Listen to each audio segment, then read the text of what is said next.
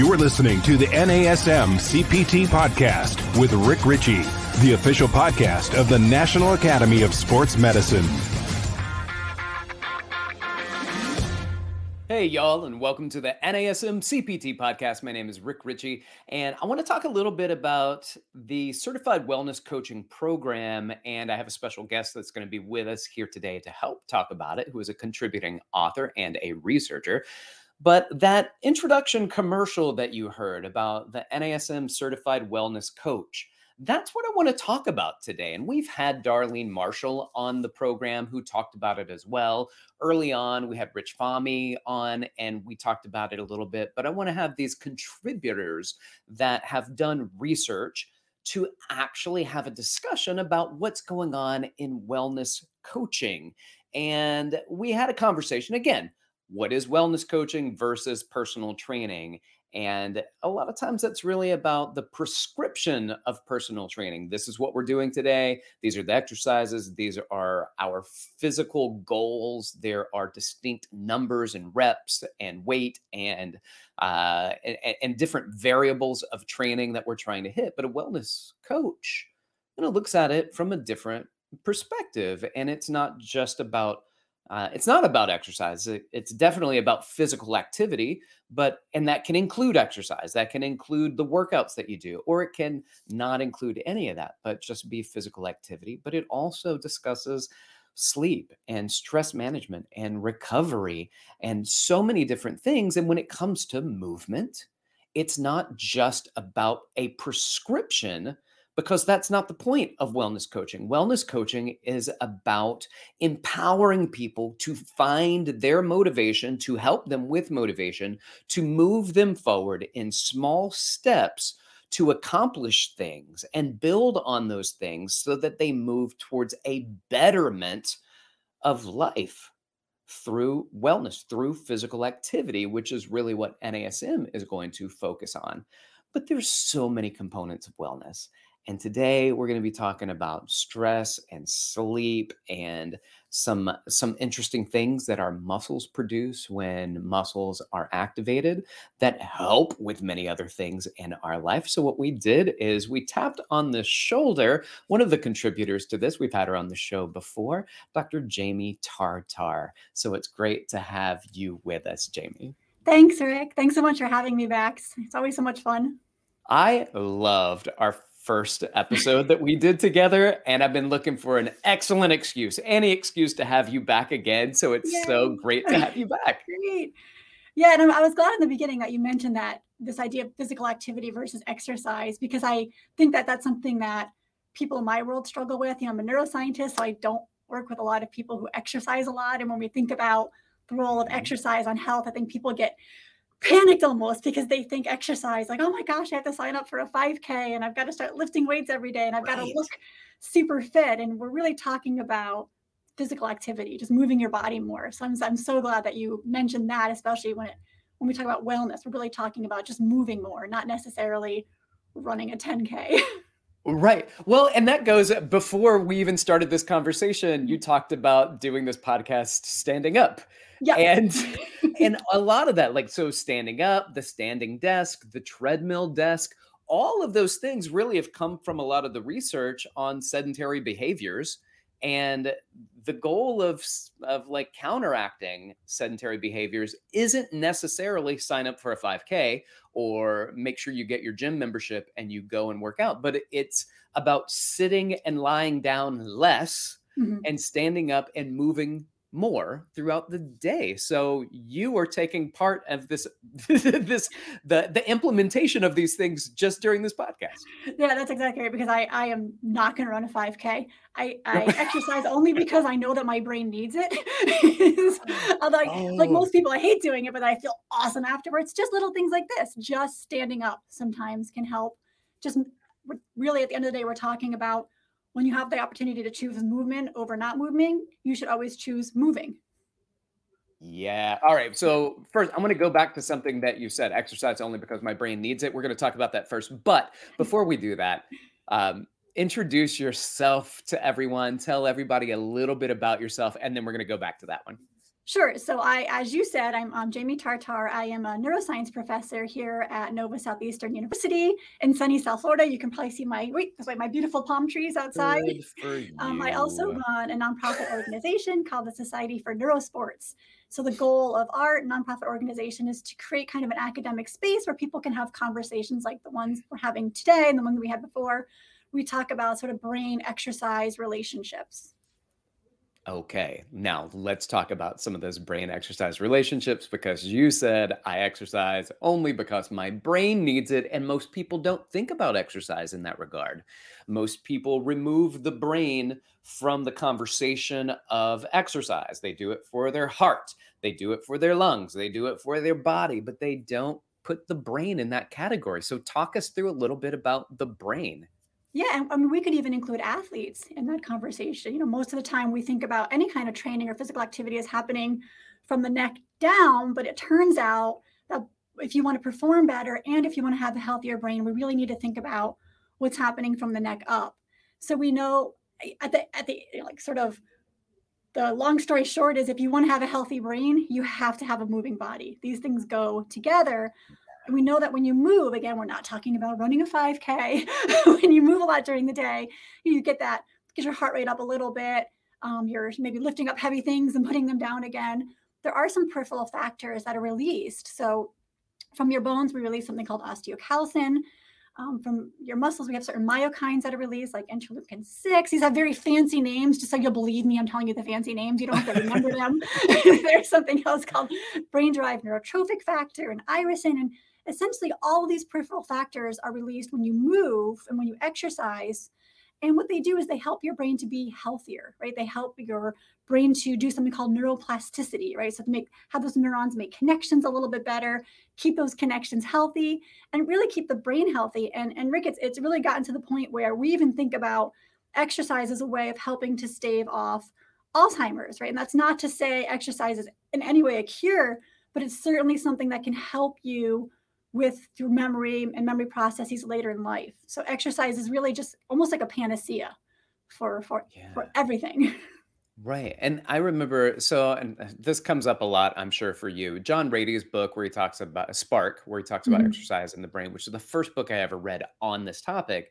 And he does talk about that. And he talks about the term dumb jock. And he was like, we should really switch that to smart jock because Yeah. people that are exercising on a regular basis actually do have all these other benefits for the brain. And that, he talks about the pathologies. And one of my favorite things that he discusses is that if you need a medication for something going on in your life, like you get one specific medication, he goes, now, exercise doesn't mean that you may never need medications. Medications are vitally important.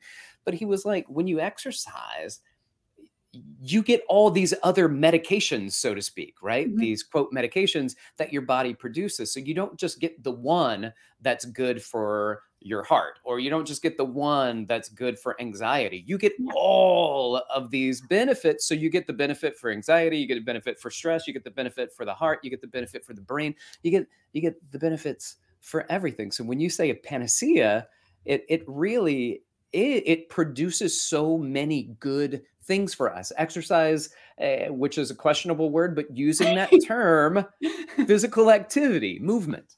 Yeah. Yeah. And it could be, one of the things I talk to sort of some of my colleagues and friends about is if you have the opportunity to dance with your kids or park a little bit further away, take the stairs if that's an option for you, things that could actually be fun. So all of these things, anytime you're getting your heart rate up, anytime you're moving, you are introducing these sort of peripheral factors, and they're all going to benefit your brain for all those reasons that we talked about. And again, and you're exactly right, we even see benefits of exercise in sort of treatment of depression, treatment that goes along with other forms of treatment, but it certainly seems to have a lot of helpful benefits for, just like you said, all kinds of, wellness concerns.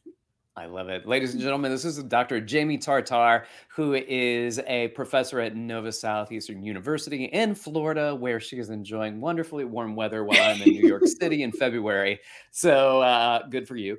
And she is a contributor to the Certified Wellness Coach program. She talks about some of these very important factors when it comes to wellness coaching. And one of those things is not necessarily prescribing exercise. Actually, in fact, it's not prescribing exercise, but it's working with people on movement. One of those things that you brought up, things like take the stairs instead of the escalators, or maybe don't look for the closest parking spot. You can park a little bit farther away and get more movement in. Playing with children, yours preferably, but if you have the freedom to do so with other people's kids, do that as well. I think sometimes, Jamie, that people don't do those things not simply out of convenience, but they also think that the little things don't mean very much. That they don't think about, it's just walking a little bit longer. And if that's all the extra that I do, it's not enough to help me lose 30 pounds. And that's not the point of what we're talking about here.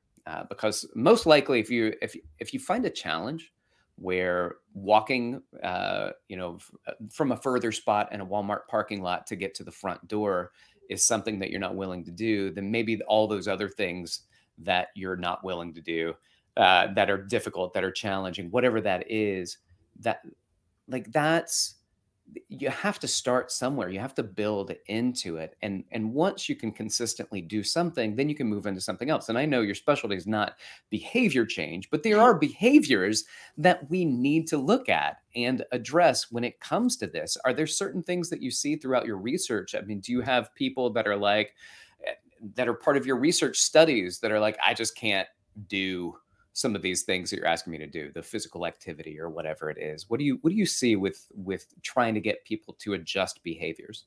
Well, I think it's probably what you see, and I think it's I do it, we all do it. It's human nature that anytime we think about a behavior that we should do, so eating better, right, sleeping better, being less stressed, and certainly exercise, we tend to take, and a lot of people take this all or none mentality.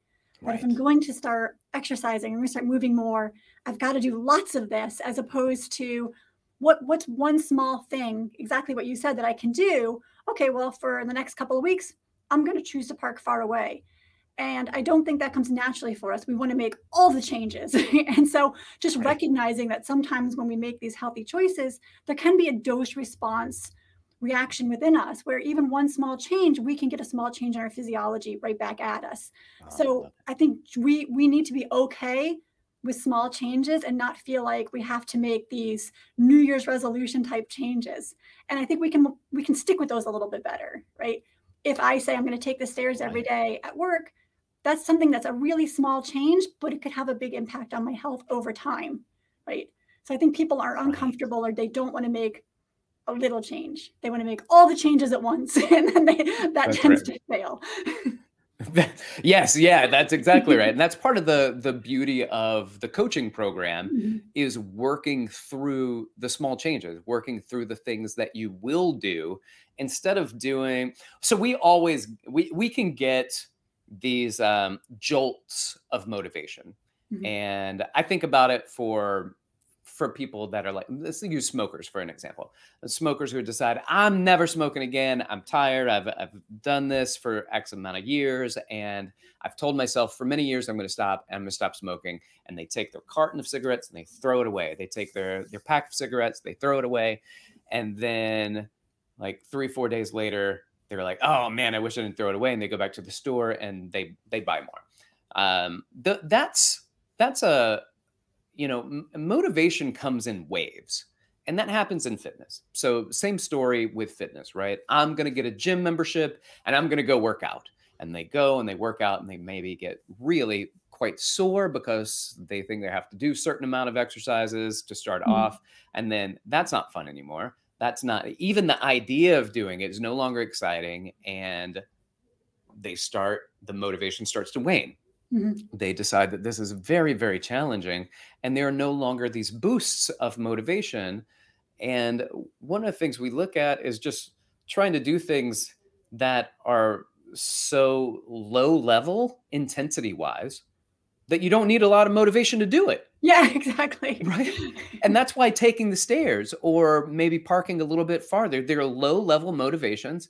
It's not that much harder, but it starts to change behaviors. Mhm. And that's what you're looking at, not necessarily like, I'm not trying to lose all this weight or whatever those goals are that say, here's my motivation to start with fitness.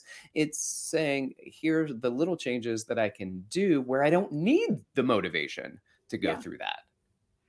Yeah, and I think even taking, and it's something that we do in our society, is sort of separating exercise from weight, because like we said earlier, Mm-hmm. exercise and physical activity is absolutely essential for your health, and I think we should be able to separate that from weight loss. Like certainly exercise is something you could do to increase your energy expenditure throughout the day, but independently of that, we can kind of dissociate any fitness goals that we have as far as weight loss, maybe focus more on nutrition, but think about physical activity as something that we do for our overall health. Love Not it. so much, I'm going to work out for an hour so I can have a slice of pizza. Like we need to think, Right. oh, I'm moving my body because this is what my body needs to be healthy. And I'm moving my body Yeah. because my brain demands it. I mean, we can even argue that as neuroscientists, we have evidence to suggest that the only reason we even have brains is because we move. Like if you look at all the organisms in the world, the only organisms that have brains are organisms that move. So you can't That's a good untie point. movement from having a brain. So these two things regress on each other. Oh, that's a very, very good point. Yeah, yeah. Uh, I mean, I, there's I even one researcher who talks about like a sea squirt, and sea squirt spends his whole life on the bottom of the ocean floor, and he moves around, and at some point, sea squirt doesn't need to move anymore, and so at that point, it consumes its own brain, because if there's no need to interact with the environment and there's no need to move, there's no reason to have a brain. So Fascinating. I think I read something about that story in Exercised by Daniel Lieberman. Now, I don't know if he's mhm. the researcher that did it because he's an anthropologist, but he talks about it. So, by far, one of the best books that I've ever read on physical activity, and so I suggest that to you if you've not read it, and to anybody else. He's a anthropologist based out of Harvard who's done a lot of research on society and movement. Mhm. And it's such a brilliant book. And I think it drives home the idea that exercise is a made up construct, but Mhm. movement is not. Exactly. You And don't you don't our see phys- hunter-gatherer populations, jogging on a treadmill for right, 40 minutes so they can go eat pizza later. Like that's really not the right. natural state of humans, right? You're literally just spending a lot of time walking. I argue with one of my friends who's an evolutionary biologist because he says, the natural state of humans is to run. I'm like, no, I feel like it's just to walk quickly. Yep, Because I hate running. yep. So every time he says that, I get so mad because I hate running, but I can walk fast for a long period of time, like any good hunter gatherer. Nice. Yes, I agree. And that's good physical activity. Let's talk about the opposite of physical activity, because I know you know this topic, which is sleep. That Yeah, takes us away sleep. from physical activity, the farthest that we can go from it. Talk to us about the benefits of sleep. There's a lot of research that's come out lately about sleep and sleep science. So enlighten Yeah. us. Yeah, and I'm so happy because finally sleep is cool. I've been trying to sell sleep for 20 years and nobody cared, but recently sleep is suddenly very cool. So I'm cool now, which is awesome. So, so even if you are moving and you're doing some physical activity and you want to be better at anything, you want to be Mhm. better at intellectual performance or sport performance, we know sleeping is the easiest way to make that happen. That once we increase people's sleep and people's sleep health, everything improves. And I know another sleep researcher, Matt Walker, he likes to say that sleep is the Swiss Army knife of health. And I couldn't agree more with any one statement. Pretty much anything that's wrong with you, if you don't sleep, it's going to make it a little bit worse. And anything you want to improve, if you sleep better, it's going to make it a little bit better. So one of the absolute best things we can do for our health is to sleep better. And earlier we were talking about the role of exercise in memory, and the role of exercise and kind of staving off some of these neurodegenerative issues that we get later in life. A flood of research coming out showing that sleep actually plays a very important role in keeping our brains healthy, especially in older age. That when we sleep, it's really that time that your brain has to take out the trash. It's the only time that your brain is quiet, right? It's 3% of your body, 20% of your energy expenditure, and it never really has a chance to kind of clean out the metabolic waste that it builds up during the day. And the best time that your brain can do this is when it's doing nothing else. Right? So when it's in this deep coma-like stage of sleep, very, very deep, slow wave sleep, your brain has an opportunity then to just take out all that metabolic waste. And if you don't get enough deep sleep, that's one of the huge consequences of not sleeping enough is you do build up these metabolic waste products, which can lead to absolutely horrendous outcomes. Can I ask, is there a reciprocal relationship between sleep and physical activity? Like, does increased physical activity help sleep? Does increased sleep help physical activity? Yep. If you exercise during the day, some of these peripheral factors that are released will actually not necessarily help you sleep longer, but they can help you sleep better, get better quality sleep. And then if you get really great quality sleep, you will perform better. So there's lots of research to suggest, direct research, that when we give people what's called sleep extension, so you take athletes and you extend their sleep, even though it says sleep extension, we really are just getting them up to 8 hours, like as much as people should be sleeping. So you give them sleep extension and their performance increases. I mean, this has been seen across sporting events, tennis, basketball, swimming. Performance just goes up once people start sleeping better. With performance also, what about injury? If people who are sleeping less, are they more prone to physical injuries and something like that? Yep. I mean, you're just more prone to accidents. So the fewer hours that you sleep at night, it makes you more prone to accidents. And there's been some research on TBIs in particular with reduced sleeping hours. Because one of the things that happens when you're not sleeping enough is, if we think about your brain and all of those amazing things that your brain does, your brain spends a lot of time trying to pay attention, and it's not particularly good at this, and it can't do it for very long, and we don't tend to do it very well. So when you don't sleep enough, that's usually the first thing that goes, is your attentional abilities, and you tend to get attention lapses a little bit more often, and it's probably these attentional lapses that make us a little bit more prone to injury, and to the extent that we can even think of sort of daytime sleepiness, those moments when you're driving and you may feel like you bobbed for an apple or two, one of these. we really need to think of that as really a red alert, because at that moment, sleep is such a priority for your brain. It's going to do it without your permission, right? And those moments that you do kind of have that bob for apple, that's actually a micro sleep, and your brain really did just go to sleep for a second or two without your permission. And so sleepiness during the day really is going to put us at huge risk for accidents. It's the single point of failure for so many accidents is sleepiness, daytime sleepiness. I think that's huge to point out. Daytime sleepiness, driving while sleepy, that's been something that's been in the news a little bit lately. So that's important to point out. Let me also point out that we're talking to Dr. Jamie Tartar, and she's a professor at Nova Southeastern University in Florida, and she is a researcher. And we're talking to her today about some of the things that she talked about in the Certified Wellness Coach program, which is going to be sleep. We're going to talk a little bit about stress, and then I have a few more questions about some of those myokines that you brought up. But before we do that, Jamie, let me ask you about disturbed sleep. So sleep disturbances, whether that's apnea or snoring or things like that, are those some things that could, these disturbances can have an adverse effect on your wellness? Yeah, absolutely. And I'm glad you brought up apnea. So we don't think about sleep the way we think about other sort of hygiene, right? Other forms of our health. And you had brought up earlier people worrying about sort of their cardiovascular health.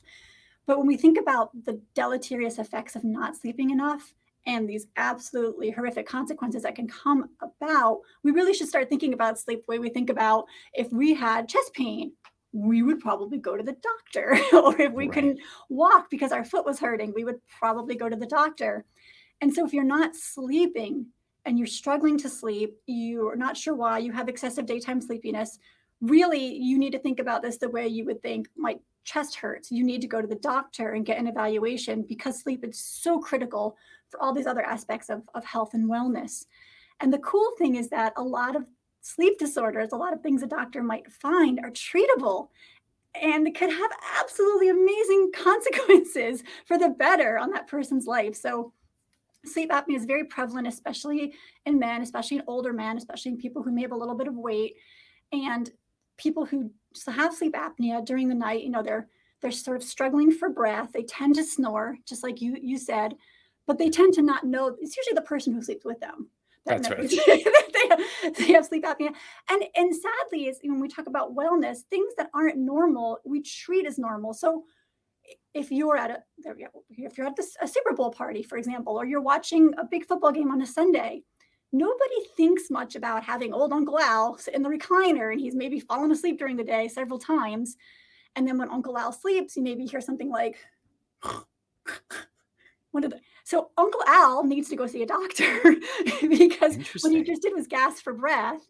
And so it's hypoxia. Your brain isn't getting oxygen, and his brain woke him up so that he could get that oxygen. Wow. And all kinds of cognitive impairments associated with that. But the cool thing is super treatable, right? We have sleep apnea devices that you can wear them even one night, and you see it like a restoration of a lot of these cognitive detriments that occur with sleep apnea, which most people know is a CPAP machine.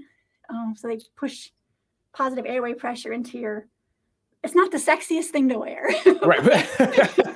You will be so much better off cognitively. You just got to make something interesting with it, I've heard people that said they have sleep apnea and they got the CPAP machine. They felt like an absolute new person. They didn't know that they could be that alive or energetic Yeah, it's like or a lobster awake. boiling water. It's almost it happened so slow they didn't recognize all of the deleterious cognitive consequences. And then they get the CPAP and it's like night and day. Yeah, fascinating. Fascinating. I want to go back to something that you said earlier, which is you said sleep is a hygiene. Can you explain what that means? Because I've heard that mentioned before. Yeah, well, it's just like other things. So if I think about my oral hygiene, I do basic things to keep my mouth healthy because I recognize that there's some terrible consequences of not doing that. So we think about oral hygiene. We think about sort of taking a shower every day to keep our bodies clean. We think about sort of nutrition as sort of basic hygiene. We stay clean, we stay healthy. We don't think about, in fact, we think about sleep in the opposite kind of way. We kind of brag about not sleeping. And we think that that's great for us. If we see our bosses like, I'm only sleeping 4 hours a night, that's awesome. But it's not awesome. You're basically telling your boss that you are cognitively impaired. Right. And all these other consequences that come from not sleeping. We know that even if you control for the same amount of calories that a person eats, if they're not sleeping enough, they gain weight, which is a little counterintuitive because you would think, they have more energy expenditure because they're awake more. But there's some basic metabolic changes that actually put you at risk for gaining weight without sleeping a lot. So there's so many downstream, hygiene consequences to not sleeping that we really want to think that this is part of our daily hygiene routine. Interesting. I love that. All right. So let's talk a little bit about stress. Certainly, I would say sleep apnea would be a stressor for sleep. But what other stresses exist and how does that interfere with our wellness overall? Yeah. So I think for us, like life is stressful. I mean, all of it, right? So we kind of talked a little bit about hunter-gatherer populations, but it's actually a good population to think about when we think about why do 30% of people have issues with mood disorders? Like why are mood disorders so prevalent? So many people have depression and so many people are struggling with anxiety. And it might make us think that there's something wrong with our brains. Like why is this happening?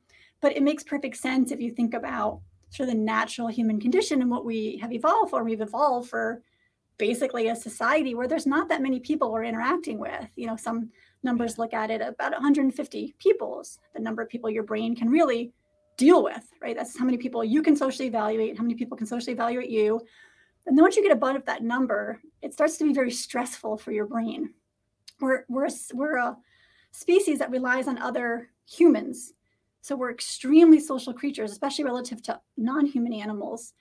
And one of the things that humans are most sensitive to that has kept us alive, for hundreds of thousands of years is social evaluation.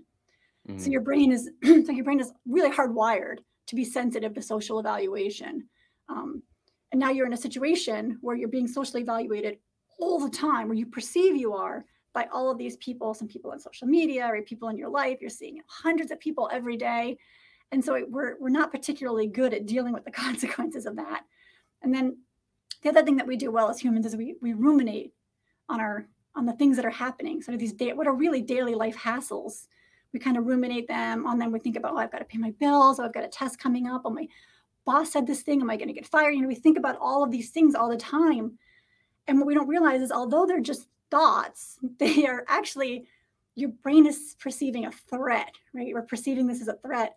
And once you're ruminating on something and your brain is thinking, threat, threat, threat, that's where those stress hormones are going to be released. So there's that pathway from your cortex to a really kind of funny area called the BNST, to your hypothalamus, and that sort of pathway of activity from thoughts all the way down to sort of pituitary is now going to start to release some of those hormones that cause things like cortisol and epinephrine to be released. And all we did to release cortisol was think. We just thought negative things. Yeah. And that ultimately released all these stress hormones into our body. Right. So it really comes back to, for us, for modern humans, it's our thoughts that's doing us in, right? We're not getting attacked. Most of us aren't starving. Most of us are, living what seemingly perfectly healthy lives. We have lots of food, too much food sometimes, but It's sort of death by rumination almost. Fascinating.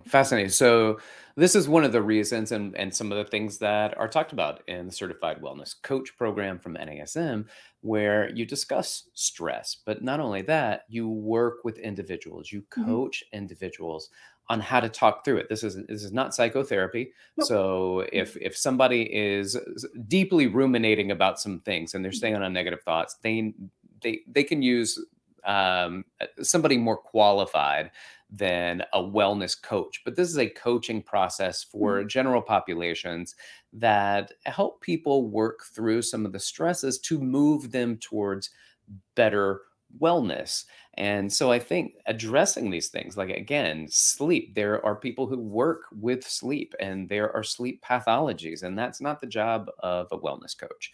However, wellness coaches can work with people that need more sleep, can talk about strategies in order to get more sleep, can be able to discuss the benefits of sleep and the science that's out there that's discussed through this course. So all of these things are valuable. And so I thank you again. This is Dr. Jamie Tartar, and she is one of the researchers that has provided content for the NASM Certified Wellness Coach program. So I want to continue with you just a little bit longer. I don't want to keep you too long. I want to respect your time, but we talked early on about myokines, and I want to ask a couple of things. One, is there a percentage of muscle activation intensity that one has to produce in order to facilitate the production of these myokines? Well, first of all, what are myokines and how can they be beneficial? And then that question about intensity. Okay, cool. Well, I also want to add to, I'm glad you brought that up, that in the mental and emotional well-being wellness training, we do get, because I feel like we said a lot of bad things, but I do want to point out that we also offer a toolbox of things that a wellness coach can use to help their client work through a lot of these things. So that's, the toolbox is there to help you help your client, and then to help you with the resources you need to help the client. So myokines are really cool. And so osteocalcin, when we talked about, is actually released from your bones when you exercise, which is pretty funky. And I think to your point, this is a cool area of your research, because if you're out there and you're thinking, God, I would really like to spend the rest of my life doing something, this could be the research area for you, because there is so much that we don't know. And part of the reason is a lot of research, especially for neuroscience, most research is done in non-human animals, specifically rats, because it turns out we can't take out human brains. It's greatly frowned upon. so a lot of the times we're using animal models as sort of an index and a lens into what might be happening in humans. And so getting sort of that precise level of exercise, especially a precise level of exercise for brain health, I think is largely unknown. And so what we talk about is exercise dosing, right? How much exercise do you need at a minimum? So I have a friend who doesn't like exercising, and she's like, tell me the minimum amount that I need to do to get these benefits, to get these myokines to be released. And so myokines, these are these proteins and immunological factors that are released from your muscles, right? So interleukin 6 is a big one, because it's actually an immune factor, and it can function sort of interesting pro and anti-inflammatory functions in that guy. But when you exercise, IL-6 activity seems to be beneficial, right, for your periphery and for your brain. And and BDNF, that other factor, that protein factor we talked about as well. So how much do you need? And I think the answer is we don't know exactly, but it looks like if you could get, at least 3, maybe 45-minute bouts of aerobic activity during the week, that might be enough to get sort of this proper myokine activity. Okay. All right. Yeah. Because I know there's people always want the answer. Yeah. So when people are like, what is the dose response? What do I need to do? And it's hard to hear the words, it depends, because it always depends. because it always depends. Exactly right. Exactly right. Can I ask you, the interleukin 6, I find to be fascinating, and you mentioned it, and I was going to ask you about it, that it's like it can be good for you and it can be bad for you. It can be it's one of the factors that show that you have a lot of inflammation going on, but it can also be something that helps and benefits your body as well outside of that. So like what's up with this myokine here? Yeah, exactly. We don't know. So it's also cytokine. So I think with a lot of things in biology, most biological processes run on an inverted U, and I think we just have a hard time with that, because like when we do anything, like when I have a headache and I'm like, oh, 2 Tylenol is good, like 20 is probably better, right? Yeah. So we don't understand that. Sometimes there is that sort of sweet spot, right? That too little isn't good and too much isn't good. We want that sweet spot of activity, and interleukin, it's the same thing. We don't want too low levels, but we don't want that sort of chronic inflammation either. Yeah. But I think that the story in interleukin 6 isn't finished, because at least in my own research, we did a study on gut microbiome and sleep, and sure enough, interleukin 6 was the one related to everything. So I don't know. I know that if I'm going to do a study and I only had money for one peripheral factor, that would be the one, because he always shows up in all my research studies, most of them, as being a significant player. Interesting. Well, what about this irisin that you've mentioned? Because I know that there's quite a bit in the Certified Wellness Coach program that talks about irisin. What are some of the benefits and blessings of irisin? So sometimes this is actually referred to as the exercise hormone. So irisin seems to have downstream effects of increasing brain BDNF. And so if you want to think about like, what is BDNF? Because it sounds fancy, it's really just food for your brain. It's what the brain wants, right? So it just really ultimately helps your brain just be healthier. It keeps those neurons nourished, keeps them alive, keeps them functioning well. Interesting. So is irisin maybe one of the reasons why exogenous BDNF doesn't work? Yeah, I think because all of these things don't really exist in of themselves. They're always part of a cascade of events. Even like with gut microbiome, we know that if we can give you the specific bacterial species, but there seems to be something about the milieu that it actually lives in that makes the difference, not necessarily the hormone or the bacteria itself. I am so fascinated by this.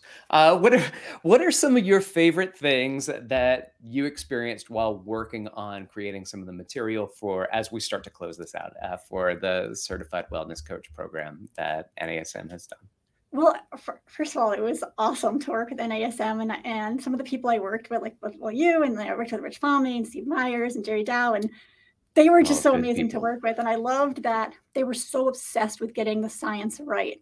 And we spent a lot of time just geeking out and talking about and they knew, I feel like everything I said they already knew. So we talked a lot about the state of the science and what sort of the latest research articles were all about, and sort of picked, okay, these are the best things that a wellness coach could know. And then I was able to kind of put together a group that we now refer to as the Super Friends. So really smart scientists and really working in their level of expertise. And they got to take this information sort of to the people, right? So these are scientists and researchers that are working at different universities that wrote the chapters and the mental and emotional well-being component of the wellness coaching. And I think my favorite part was just working with this group and reading their chapters and just seeing how much great information was coming out of these people who are really working at the top of their fields.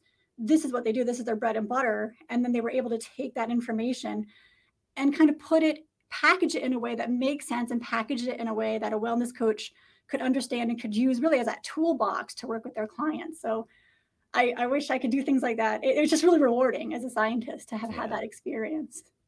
Oh, well, unfortunately, I am not to your section in the Certified Wellness Coach program yet. I'm about 20% done. And I know that because the course is fantastic and it kind of tracks and lets you know where you are and what you've accomplished and how much you have left. So I'm getting there weekend by weekend, a few evenings, or if I have some cancellations in my day with clients, then I can get in and do a little bit of studying with the wellness coaching program. So hopefully in the next 2 months or so, I'll be able to wrap it up completely. But it's been fantastic. And it's been amazing having you on again for you to talk to us and enlighten us about some of these things that we know are important. And doing this course really enlightens us quite a bit more as to some of the work that you and your colleagues have done. So thank you so much for everything. Yeah, thanks, Rick. It's always fun to talk to you. Yeah, thank you. And do you have, if people had questions for you, want to reach out to you, are you okay with relaying social content or email address, anything like that? Yeah, we're Instagram. We're at Society for Neurosports, and that's where we actually put a lot of sort of infographics, information about some of the things that we've been talking about. And then my email is my last name at nova.edu. Excellent. All right. Thank you so much, Okay. Dr. Jamie Tartar. I appreciate you being here. Y'all, thanks for sticking around and listening. It's been really enjoyable. If you have questions for me, feel free to reach out on Instagram at dr.rickritchie, or you can email me at rick.ritchie, RICHEY, @nasm.org. This has been the NASM CPT Podcast.